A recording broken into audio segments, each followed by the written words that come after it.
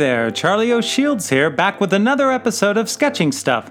During the month of August, I'll be hosting a Doodle Wash Art Challenge that I call Travel Fun. So in honor of that, this episode is all about travel. Well, it's about the idea of travel at least, since many of you know I have a knack for drifting off topic. But I adore travel of all kinds, and it's always fun to visit new and interesting places. I used to travel much more for work and pleasure, but these days I travel in my mind more of the time, simply imagining places I might like to go next. The best part about sketching stuff each and every day is the ability to travel to any place I like. Whatever ends up in my sketchbook is a catalyst for some story I didn't even know I wanted to tell until that very moment that the sketch appeared, or even better, a trigger for some memory I'd almost forgotten. Rediscovering that memory is often one of the best moments of all. So join me now as we take a little trip together through a series of stories inspired by sketching travel fun. Welcome to Sketching Stuff, a collection of stories sketched from life.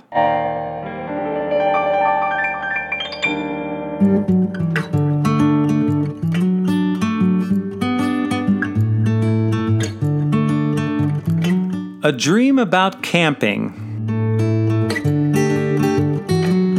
Well, I've written previously that I'm not much of a fan when it comes to roughing it, and camping in a tent. I do love nature, so I think I might just enjoy it if the experience came with an Airstream trailer. I've never even been inside one of these, but I think they look amazingly cool. A metallic capsule to not only protect you from the elements, but also add a lovely reflection of the nature all around you. When I was a kid, the only camping that happened was during fishing trips with my grandparents. They had a camper with a proper bed, and my cousin and I had to sleep just outside in a tent on the ground. Though it was fun when I was young, I realized precisely why they no longer slept in a tent as they got older.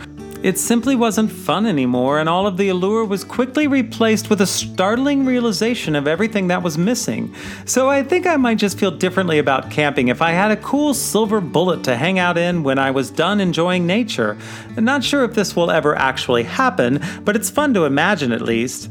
I often imagine myself doing things or owning things that will probably never manifest themselves in real life. For a time, I was obsessed with tiny houses and thought it would be wildly interesting to live in one after watching a show on the subject. In the show, they made it all seem perfectly wonderful, quaint, and even fun. When Philippe and I visit Paris, we end up living in a small apartment during the time, and it's rarely more than 400 square feet. So I thought it would probably work out just fine. But a fun treat while traveling is probably not the same when having to endure it in everyday life. In regular life, Philippe would prefer it if our kitchen were that size. Then I discovered that they had tiny houses on wheels, which would be even more amazing. To have all of the comforts of home still in place with only the scenery around you changing would be absolutely fantastic. Of course, those comforts would be a fraction of the size that most people typically enjoy, since the entire home itself is still smaller than an elephant. In the end, these whims fade and are replaced with new ones. In fact, most of the time, Philippe simply nods in agreement, knowing it's perfectly safe to do so as time itself will heal the crazy, and eventually I won't bring it up again. But I do love the idea of being able to leave home without leaving my home behind. As much as I adore travel, being away from my routine comforts and my little dog Phineas can make me homesick. I think it's a good sign, though, when you actually love being in your home. Were I constantly wanting to escape it, that would probably be a sure signal it's time to move somewhere else. Indeed, I love our little nest and am quite happy simply being there and enjoying our daily rituals. My imagination takes me to places all the time, so it's not like I'm never traveling. It's a cheaper form of travel, to be sure, but one that I still enjoy. Thinking about what it might be like to do something while relaxing in my favorite chair, near my favorite person, drinking a bit of tea out of my favorite mug. Happy and content to be exactly where I am in the moment, where everything is just as it should be, while I simply enjoy a dream about camping.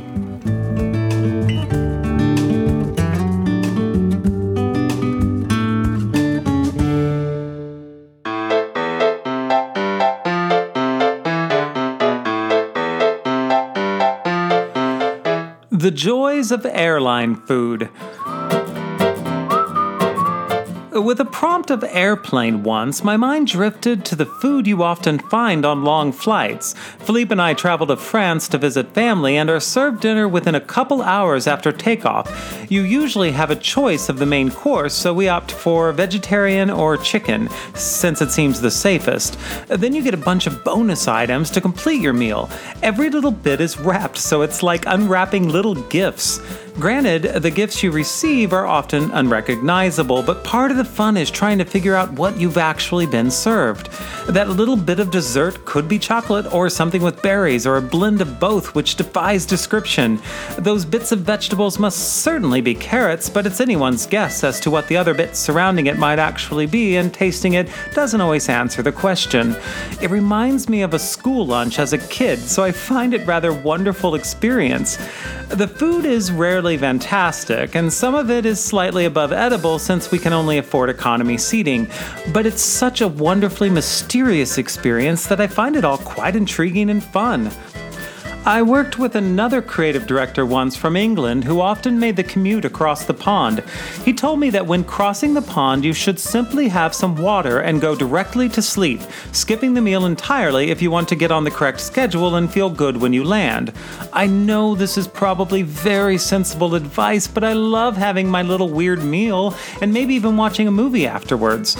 In truth, I can't really sleep on planes. It's far too upright and rigid, and since I'm not a horse, it simply makes no sense to me. While traveling to France, I'm usually on the second movie before I doze off briefly out of sheer exhaustion, only to be awoken by the breakfast cart minutes later. By the time we land, I'm only being kept alive by hope and curiosity and feel like I'm simply sleepwalking. It was in this very state years ago that I met Philippe's mother for the first time, who decided to meet us at the airport. I can't possibly think I made a good first impression, but since I was far too catatonic to remember any of it clearly, I'll just assume I did. I simply can't pass up that hot mess of a meal when I travel. For me, it's all part of the experience and makes a rather long flight so much more enjoyable. Sitting still is not really my strong suit, which is why most of my doodle washes are completed in less than 40 minutes. About the length of a show without commercials. I'm then ready to move on to other little things and continue my incessant dabbling until it all finally exhausts me and I fall asleep. This is pretty much how I spend each and every day, so truly, a trip to Paris is rather just par for the course. And though I can find myself suddenly exhausted at the most inopportune moments, like meeting my future mother-in-law, it never stops me from forging ahead with giddy curiosity. I often feel like that little kid the night before Christmas each and every day.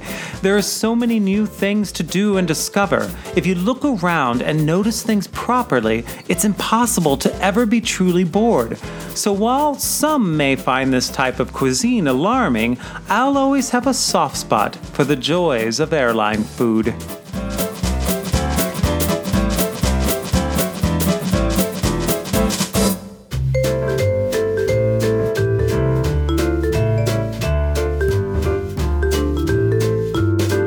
Breakfast with a toucan. Though I've now seen a toucan at a zoo and find them delightfully unusual, when I was growing up, the only appearance came on a cereal box. The cereal box was not actually a toucan at all, but a cartoon version named Toucan Sam emblazoned on the side of Fruit Loops cereal. Sam had the uncanny ability to actually smell the cereal from great distances and would often quip in commercials, "Follow your nose, it always knows," and when feeling super joyous, follow it up with "the flavor of fruit wherever it grows." I'm not even sure any actual fruits were harmed in the making of this cereal, which I totally adored as a kid, but I was more disappointed by my apparent lack of superior olfactory skills. The cereal didn't smell much like anything at all and barely had any discernible odor, save a chalky and only slightly fruity smell that felt more imagined than actually experienced. But I didn't really mind that at all, and today I still have a fondness for toucans. I think my love of all animals was born in my youth with all of those cereal boxes. There were all sorts of wonderful mascots to greet me each morning. It was like taking a trip to an absurdist zoo where every animal has been painted with a rainbow each and every day. I also loved Applejack cereal, but this one struggled to define a true mascot. It had everything from cartoon dogs to weird dolls made of actual apples, to strangely drawn children, to eventually just an over-medicated apple and creepy cinnamon stick in a stocking cap. Some characters were almost human, like Snap, Crackle, and Pop, but I loved the animals most. So I would opt for Sugar Smacks with the cute little frog and Rare Truth in Advertising, as well as Tony the Tiger. Today you'll find the former renamed to an apparently more socially acceptable Honey Smacks, but it was the latter that was usually my favorite, simply because it was also my dad's favorite. Even while trying to find my own place and create my own path, it was still pretty cool to be just like your dad. And though I fully realize I've gone off on a tangent here, and I'm not talking at all about travel, in many ways I still am. As a kid, travel was either a long road trip in a car with my parents or simply wherever I let my imagination take me. I never felt like I was stuck at home or in a rut when I was a kid. It was simply impossible to ever be bored with so many things to explore in my own backyard. Sure, once we've achieved adulthood, we've already experienced many of those things and seek newer, more exotic things to quell our attention. But I've found that when I approach everyday and even mundane things like I did when I was a kid, I can still find something to fascinate me. As we all grew up, our backyards grew smaller, but our imaginations didn't at all. That is, if we allow our minds to approach the world more naturally. Adults have an irritating habit of trying to understand or judge everything before attempting to simply enjoy it. This is a real buzzkill for me, so I prefer to live in a world where it's still entirely possible and always thrillingly fun to have breakfast with a toucan.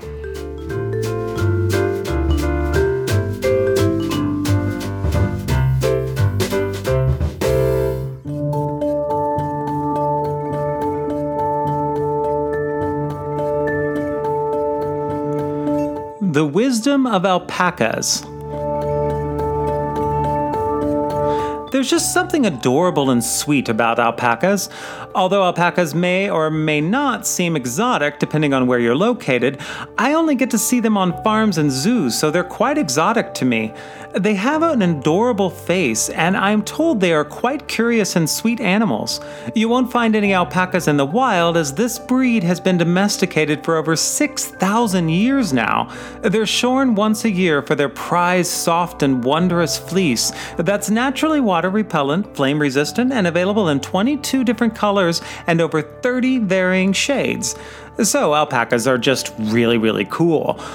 Yeah, they do spit a bit like their camelid kin, but it's much more rare and only when in true distress.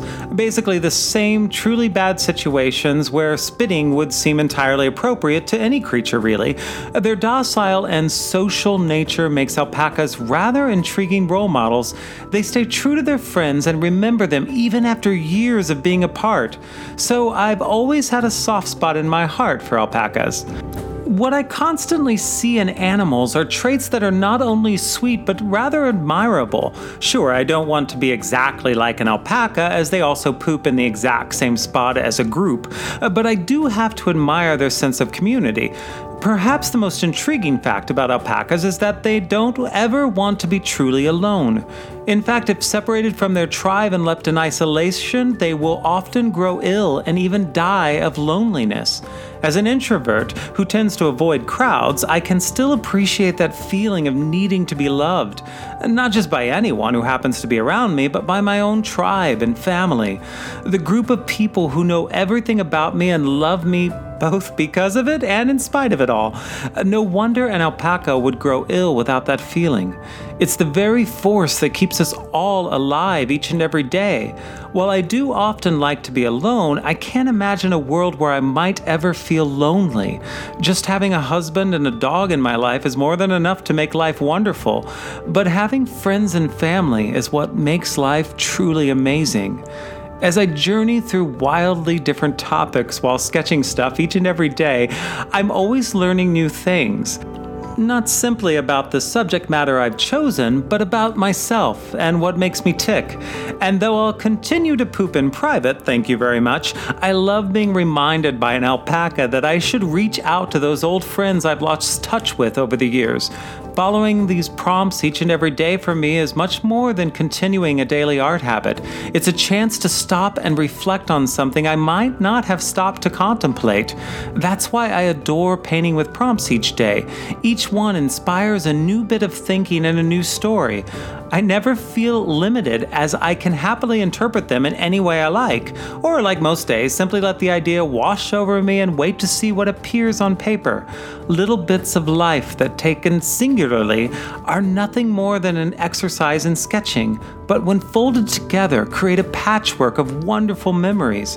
Whether it's a trip back to childhood while painting a favorite toy, or simply pausing a moment to appreciate the wisdom of alpacas.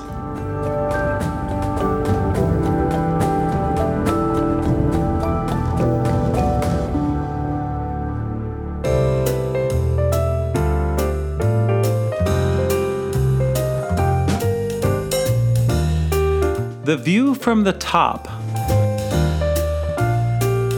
During previous challenges, I've included prompts of lighthouses, but had personally always opted for a close-up of the interior and never actually painted a proper one. So once I just had to finally paint a lighthouse from a much higher vantage point. Lighthouses are fascinating structures, and the reason I love the interior is because the cozy cramped spaces and the cool spiral staircase inside. Though I'm not a fan of towering heights and usually get a bit squeamish, I'm equally enthralled by them. As a kid, I always wanted a proper attic that I could use as a bedroom. Our split-level house didn't come with such a thing, so it only stayed a dream of mine. I took this dream into high school and even wrote a poem about an attic for a literary magazine. I can't remember if the poem was any good at all, but I still remember that love of attic spaces. So it's no wonder that a lighthouse, which is almost entirely attic space, would hold my interest, even though I have never actually been inside one. One of the things I enjoy about sketching stuff and writing each day is the ability to explore things I can't see from my kitchen counter. It's a bit of a virtual travel that also takes me traveling back in time to precious memories. As a writer, I'm not a good travel sketcher. I prefer to soak up the scene mentally, often focusing on nearby conversations and other bits of interest that I might miss if my goal were only to focus on the visual. Though this is fine, one would assume I would at least jot down notes in a journal, but even that escapes me in the moment. I get so lost in a new place that I can barely focus on any one aspect at all. Thankfully, I journal on doodlewash.com each and every day, so whatever events, thoughts, or feelings happen are captured soon enough. For me, this works out just fine, and though I'm not actually traveling at that moment, it's a blast to journey to new places via Little Doodle Wash. I've never been on a lighthouse tour, but in a sketch, I can imagine being a bird and soaring over the top, something I'm rather sure they don't offer on the official tour. For me, my posts are always all about travel, whether I'm visiting family in Paris or simply sailing back through time to relive a childhood moment. I believe that imagination itself is a form of travel. It's far less stressful and doesn't require train tickets and waiting in a horribly long queue. Unless that's what you're imagining, of course. Many times, I find myself feeling like I'm stuck in a routine with no trips planned on the calendar, and I feel like I'm in a bit of a rut. During these moments, I always have to stop and remind myself that travel is only an imagined thought away. I can go absolutely anywhere I like if I just stop and take the time to dream about it. And when I reach for my pen and paintbrush, I can make that place appear on paper. Then I can simply let my mind wander through whatever just appeared there and visit my own creation. And though I've been to several different countries and experienced amazing sights and sounds, I'm equally enthralled by where my daily sketches can transport me. When you let your imagination take you where it wants to go, you'll always have the pleasure of experiencing the view from the top.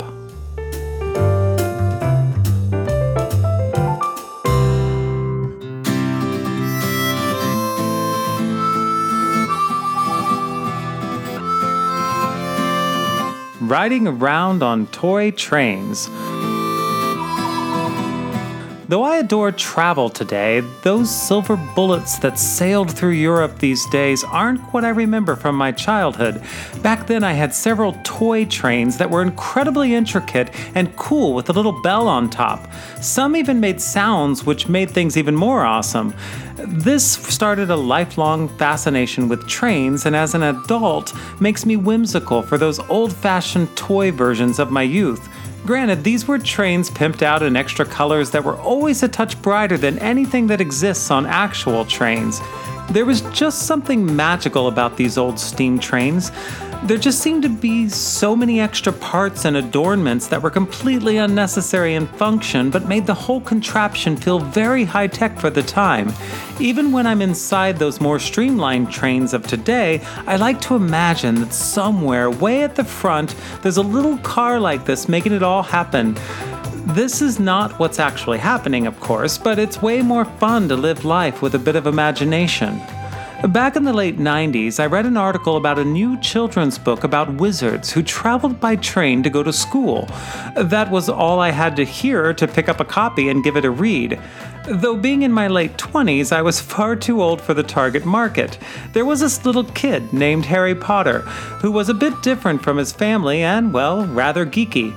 I felt an immediate connection with him and adored the book, which read more like my beloved Roald Dahl books that I loved as a kid. I had no idea at the time it would end up becoming a classic, or indeed a worldwide phenomenon, but looking back, I'm not surprised. Traveling by train aside, it was just stellar storytelling, complete with all the imaginative backstory and substance that truly good fiction brings with it. Like all great stories, the subject matter and scenery were simply a backdrop to tell a more effective and exciting coming-of-age tale.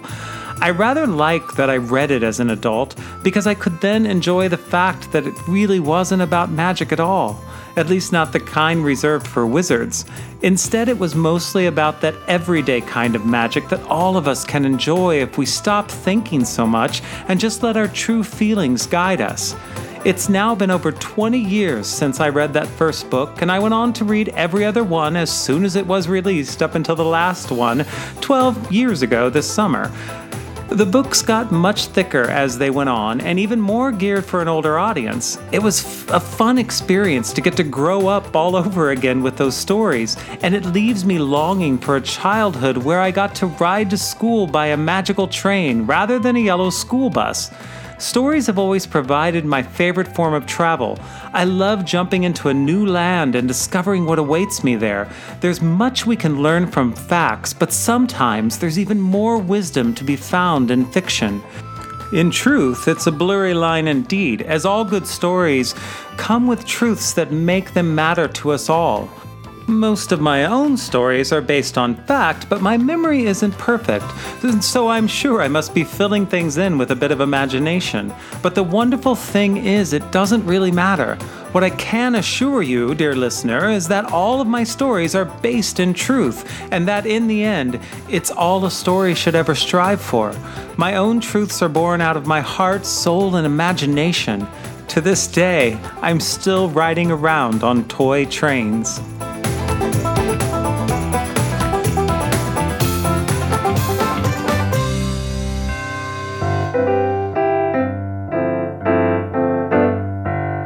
Thanks so much for listening to the Sketching Stuff podcast. I hope you enjoyed it, and new episodes will be added bi-weekly. Visit me at sketchingstuff.com to share your comments and stories.